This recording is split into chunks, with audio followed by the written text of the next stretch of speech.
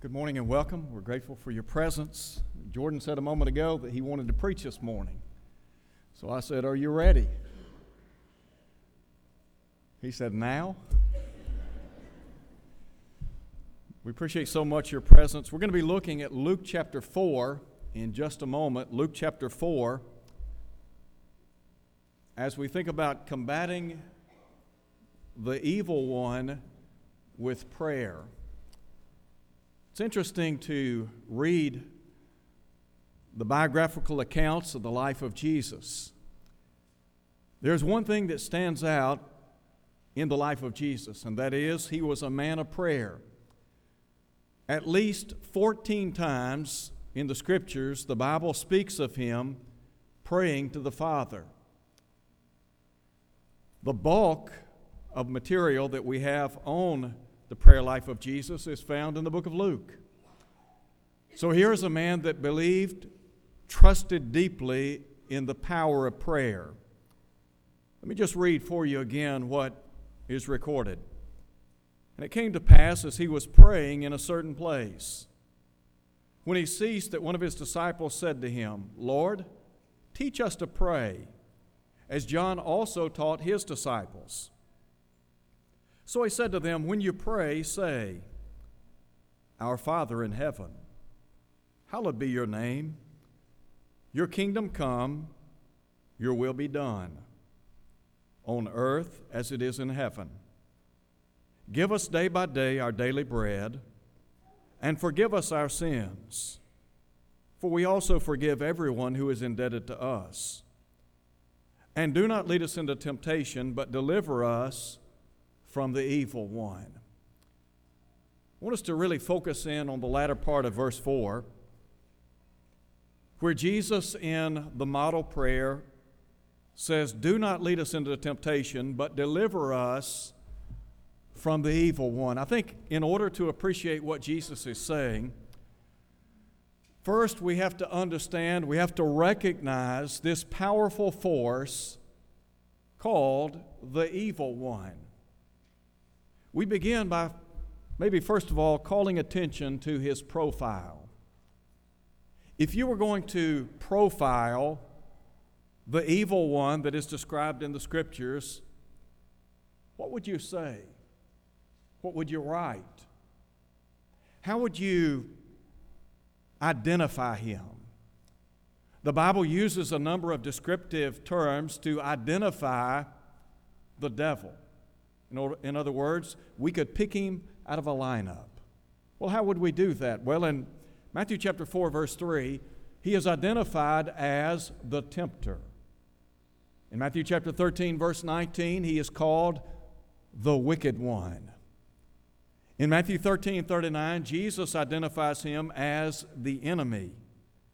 In Luke 11, verse 4, again, Jesus calls him the evil one. In 1 Peter chapter 5, verse 8, Peter identifies him as the adversary. In Revelation chapter 12, verse 9, he is called the deceiver of the whole world. And so in capsule form, you have a profile of the evil one. But there's a second thing we need to observe, and that is his position. What is the position of the one who is called the evil one? Well, Jesus said in John chapter 12 and verse 31 that he is the ruler or the prince of the world. Did you know that the world has a prince, has a ruler? And Jesus said he's the evil one, he's the devil. The Bible also speaks of him as the god of this age or the god of this world in 2 Corinthians chapter 4 at verse 4. And then I think about the words of Paul in Ephesians 2 at verse 2, where he is spoken of as the prince of the power of the air. So we look at his profile, we take into consideration his position, but what about his prowess? Where does the strength of the devil lie? You know, sometimes it's good for us to look at the methodology of how some people operate. There are many corporations and businesses all across this great country that have a methodology of how they go about conducting business on a daily basis. So how does the devil operate? What's his modus operandi? I mean, think about it. What's his methodology? Jesus, I think, gives insight into that. In John chapter 8, verse 44, Jesus tells us exactly how the devil operates, how the evil one operates. He said, lies and deception. The devil is a liar. That's what Jesus said in John chapter 8, verse 44. Not only is he a liar, he is the father of all lies. You can go all the way back to the Garden of Eden. When he undermined Mother Eve, what he said to her was a lie, wasn't it? And so that's how the devil operates. Whenever he speaks a lie, just saying what comes naturally.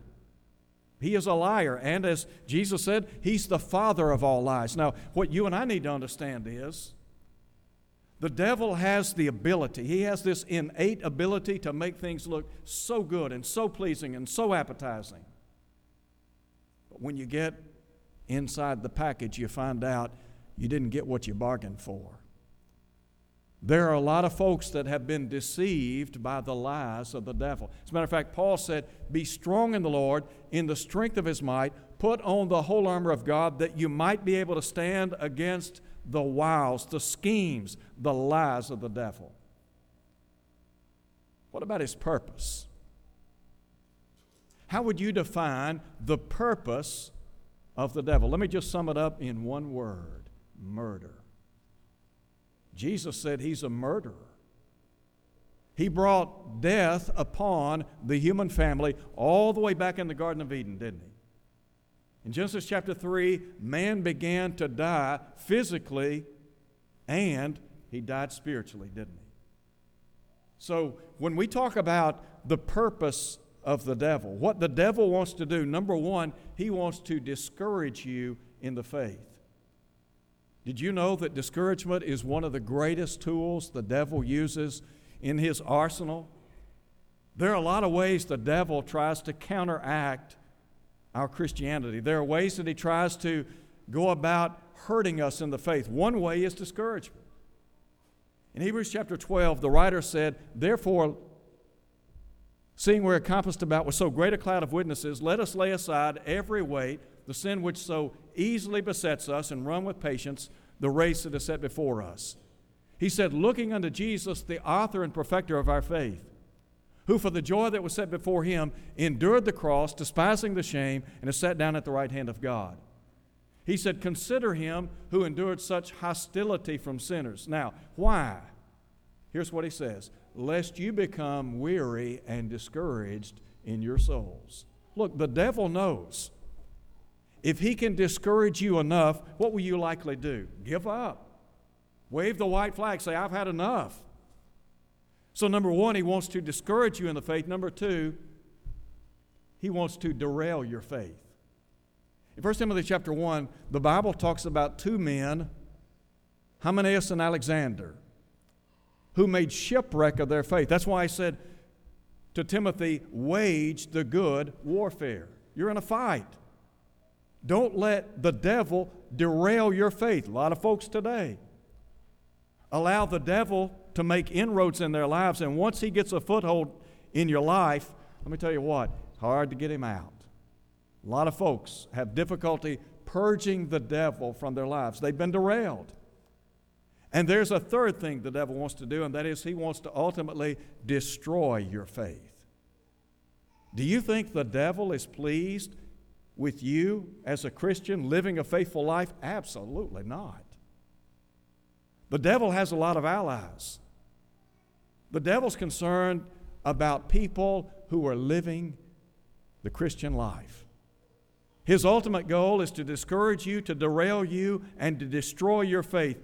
In 2 Timothy chapter 2, Paul talks about Hymenaeus and Philetus. He said, men who concerning the truth have erred. teaching that the resurrection is already past. And then he said, here's the danger. They overthrow the faith of some. Well, you see, behind all of that, the devil is operating. And what the devil is intent on doing, destroying your faith. So here's the question. How then do we overcome this powerful force called the evil one? Well, I think Jesus provides us with an answer to how we can combat the evil one. Listen again to what he says. Luke chapter 11, the latter part of verse 4. And do not lead us into temptation, but deliver us from the evil one. Let me give you some reasons why we should pray. Sadly, a lot of times as Christians, we neglect one of the greatest arsenals that we have in our defense system. Well, what is that? What is that arsenal that we can fall back on? It's called prayer. Listen again, the Bible says Jesus is praying in a certain place. When he ceased, one of his disciples said to him, Lord, teach us to pray. Now, they wanted to know how to pray. We know how to pray, but do we know what to pray for? Jesus said one of the things we need to pray for is this: do not lead us into temptation, but deliver us from the evil one.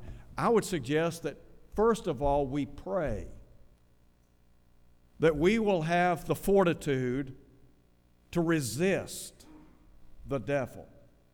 Do you remember what James said in James chapter 4? He said, resist the devil and what? He'll flee from you. In verse 7.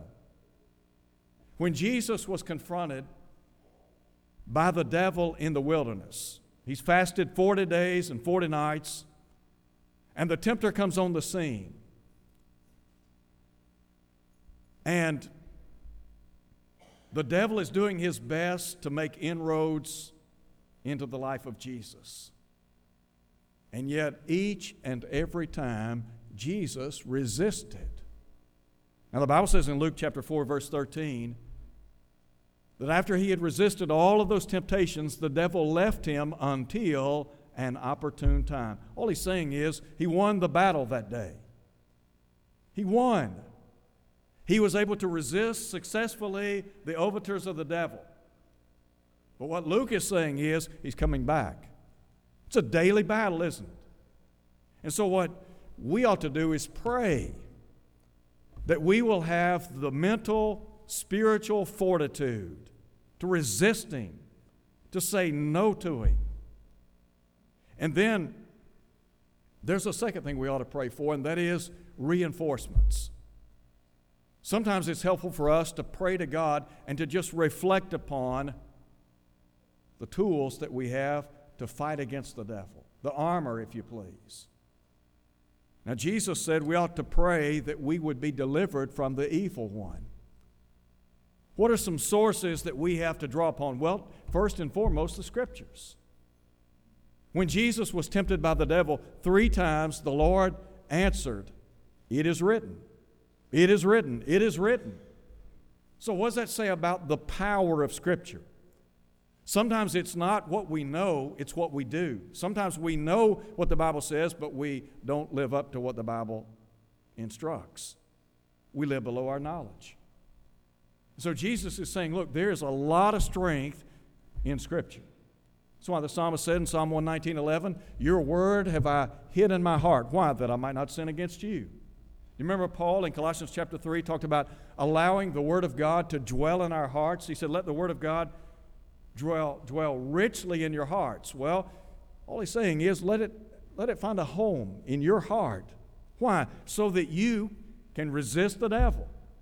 So first we think about the power of Scripture. There's a second thing, and that is we can look to the Savior, can't we? Do you remember what the Hebrew writer said in Hebrews chapter 2, verse 17 and 18? He talked about the fact that that he himself was tempted, that is speaking of Christ. He is able to aid those who are tempted. What the writer's saying is the Lord. In times of temptation, we can look to Him for rock solid strength. Matter of fact, Paul would say in 1 Corinthians chapter 10, verse 13, that there will with the temptation be also a way of escape. So recognize that the Lord is an ally. The Lord's on our side. The Hebrew writer said in the long ago, I will never leave you nor forsake you, so that we may boldly say, the Lord is my helper. What shall man do unto me? To know that the Lord is with us. The Lord wants us to make the right decision, doesn't He? And just as Jesus faced temptation, He's able to help us as we face temptation. So we can pray to God, and we can call in our reinforcements, so to speak. Well, what are those reinforcements? Number one, Scripture. Number two, the Savior. Number three, what about the saints? Do you remember what Paul said in 1 Corinthians chapter 15? Evil companionship corrupts good morals. All he's saying is you need to surround yourself with good people. Sometimes one of the reasons we yield to temptation is because we haven't surrounded ourselves with the right kind of people.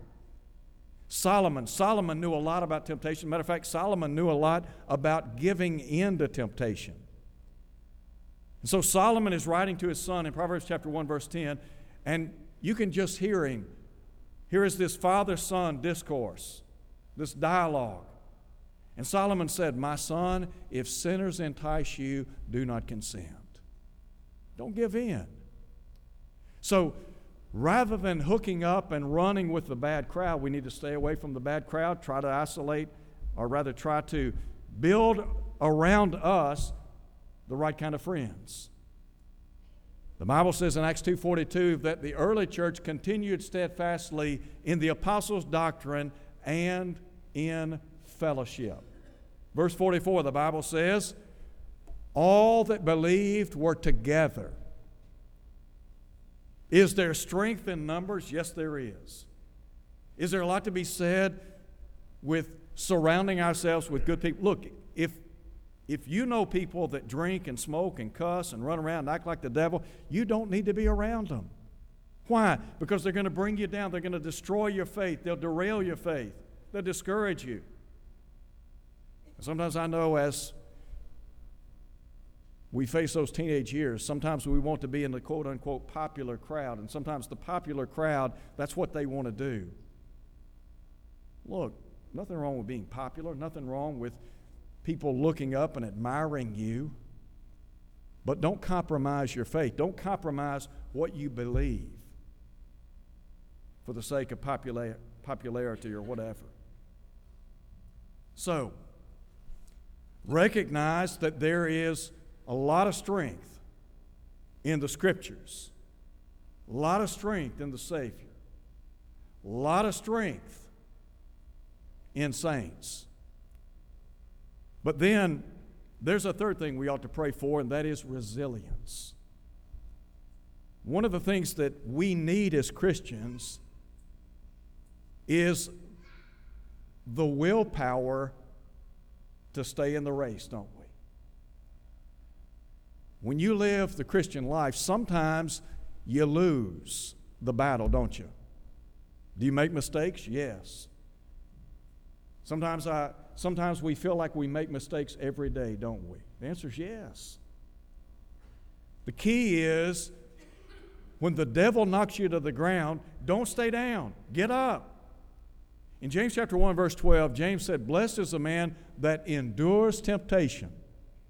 For when he has been tried, he shall receive the crown of life which the Lord has promised to them that love him. All he's saying is this. As a Christian, you're going to face some things that will try your faith. Trials, yes. Outward trials, things like sickness and illness and disease, financial reversals, struggles, problems with people and things, and on and on and on. And then there are those inward temptations brought about by the devil who seeks to bait us and then to capture us. And so what James is saying to all of us is, look, when you face temptation, okay, let's say you succumb, let's say you give in. You're going to keep living like that? You're going to keep doing what you're doing? Or you're going to say, you know what? I failed. I made a mistake. And up from the mat you come. And as John would say, if we confess our sins, He's faithful and just to forgive us, to cleanse us from all unrighteousness. As a matter of fact, in 1 John chapter 2, John said, my little children, these things I write to you, that you sin not. That's the divine ideal. But he said, if any man sins, knowing that what? The possibility's there. So if we sin, what can we do? We have an advocate. That advocate is Jesus. And He is pleading our case before the bar of heaven. And the means by which, the basis upon which we are exonerated is what? His blood. And so, as a child of God, we're walking in the light. We're striving to do our best, but sometimes we yield to temptation. When we do, rather than stay down, we pray to God. We pray that we will be resilient. That we won't go away, that we won't give up, give in, give out, or anything else. Now, let me give you some reasons why sometimes we don't pray. There are some reasons why we do not pray. Number one, ignorance. Ignorance is not a bad word, because what the term suggests, people don't know. They're uneducated, unlearned. They don't know. Sometimes we don't pray because we don't understand the power of prayer. We don't understand the power of prayer. Listen again to what Jesus said. Here He is praying in a certain place. When He had ceased, one of His disciples said to Him, Lord, teach us to pray. So Jesus said, when you pray, pray that you'll be delivered from the evil one. Sometimes we fail to remember, look, we pray to God. What was it James said? The effective, fervent prayer of a righteous man does what? Avails much. Is there power in prayer? Yes. There's power. Look at the life of Jesus. I said a moment ago, some 14 times in the gospel record, we have an account of Jesus praying. Here's the Lord, the Son of God, spending time in prayer. Now, if He realized the importance of prayer, what does that say to us? If He realized the power of prayer, what does that say to us? If He trusted, relied on prayer, don't you think we ought to have that same attitude, that we ought to say, you know what, He's on to something here. The Bible says that He left us an example that we should follow in His steps. So here's Jesus, and we're plotting His course. 3.5 years He's on planet Earth preaching and teaching the gospel. Now, He lived to be, 33 years of age. We have a record of 3.5 years in terms of His ministry. And what do you see Jesus doing? You see Jesus taking time out to pray. Well, when? Mark chapter 1, verse 35. Here's Jesus rising early in the morning, going out into a solitary place and praying to God. The Bible says in Luke chapter 5 that Jesus withdrew into the wilderness for the purpose of praying. The translators supply the word often. But I think when you look at the life of Jesus, you see that it was characteristic of His life. In Luke 11, what's He doing? He's praying in a certain place. In Luke chapter 6, before He selects the apostles, you know what He did? The Bible says He spent the night in prayer to God. With the cross looming before Him, here He is praying to God the Father that we might be one through the apostles' word. Praying for us. In the Garden of Gethsemane, here He is facing the cross, and the weight of the cross, the weight of the world is resting on His shoulders, and here He is praying to God the Father, saying, Father, if it be possible, let this cup pass from me. Did Jesus believe in the power of prayer? The answer is yes, He did. He trusted in prayer. So if He realized the power of prayer, if He was a praying man, what should we be? We ought to be praying people, because we are trying to be like Him. So one reason people don't pray, one reason we don't pray sometimes is because of ignorance. We just don't understand the power of prayer. Let me give you another reason why we don't pray. It's called indifference. Indifference. We're indifferent to prayer. Paul said, pray without ceasing. In Colossians chapter 4, verse 2, he said, continue steadfastly in prayer. Pray. How could we be indifferent to prayer? Is it possible we're indifferent to prayer because we don't realize we're at war? Maybe we have underestimated the work of the devil. Let me tell you what, if you were going to sit down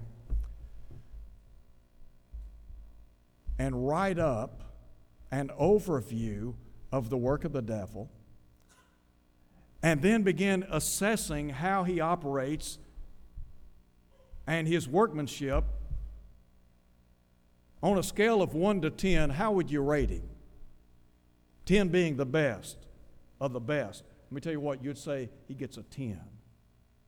If you were grading the work of the devil by way of the alphabet, A, B, C, D, or F, what would you give him? I'd give him an A for excellence in what he does. He is good at what he does. Now, I'm not saying he is right, but he knows what he's doing. And if he can keep you from praying to God, he has a foothold in your life. The door is wide open, and we don't even realize it. Paul said, neither give place to the devil. I want you to think about something. 24 hours in a day, every day. 24 hours.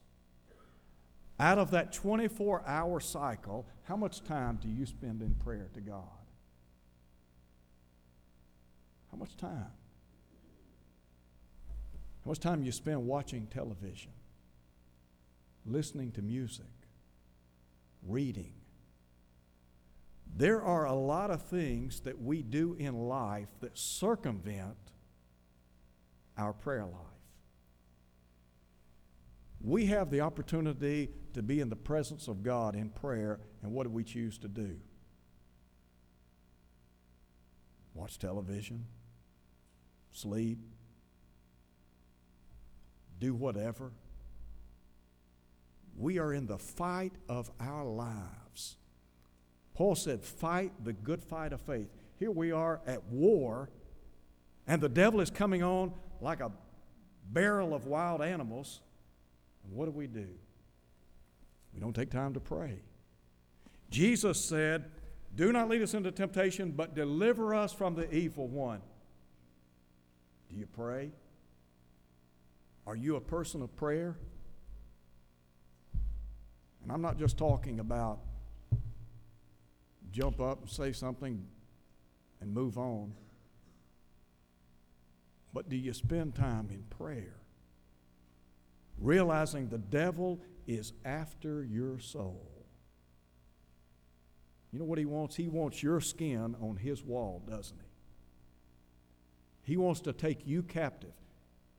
What Jesus is saying is, look, you want to combat the work of the devil, you better spend some time in prayer. How much time do you spend in prayer to God? Praying for yourself, praying for your family, praying for the church, praying for wisdom. How much time? So, ignorance, indifference, and there's a third thing, interference. Let me just be very blunt here. One reason we don't pray like we ought to is because we say we're too busy. We don't have time to pray. I got to make a living. Or I've got to fish, I've got to hunt, I've got to play golf, I've got to play tennis, I've got to do this, I don't have time to pray. It's an interference, it's an interruption in our lives. So what we're saying is, you know what, I'm really not that concerned about my spiritual life. I mean, what's the big deal? After all, I'm a Christian. I'm a member of the church. I've got it made. That's what you think.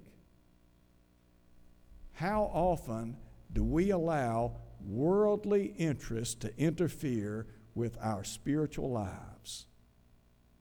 Let me answer that. More often than we give credit to. The world is chipping away at our heels.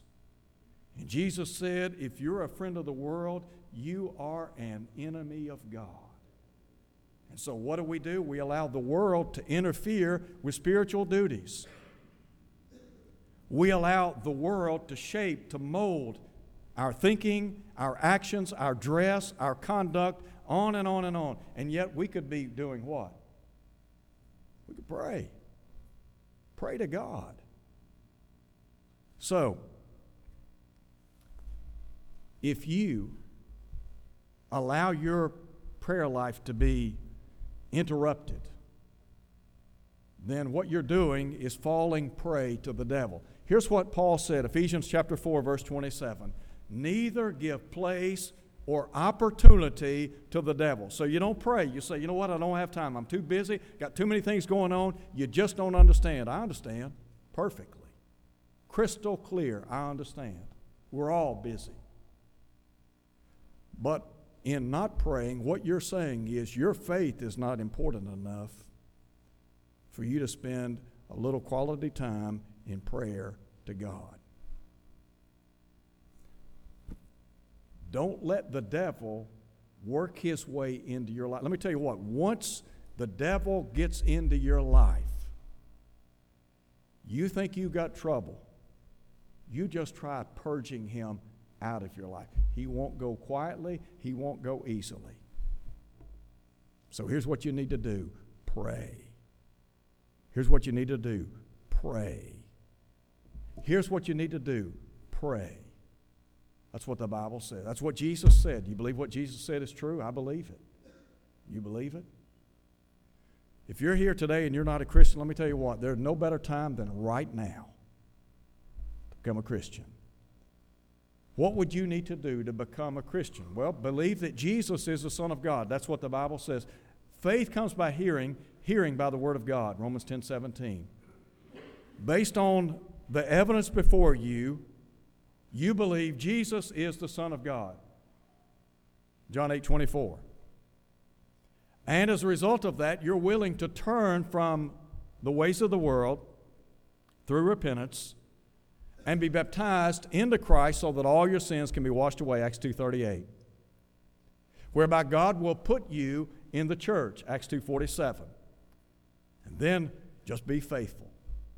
The promise is the crown of life. So if you're here today and you're not a Christian, let me tell you what, you have a great opportunity right now, today. As Paul said, today's the day of salvation. If you're here, your life's not what it ought to be, maybe the devil has made his way into your life. And maybe you haven't done what you could do to keep him out of your life. Could we pray with you and for you? The Bible says that God will abundantly pardon. James said, confess your faults one to another, pray one for another. Could we do that with you today as we stand and sing?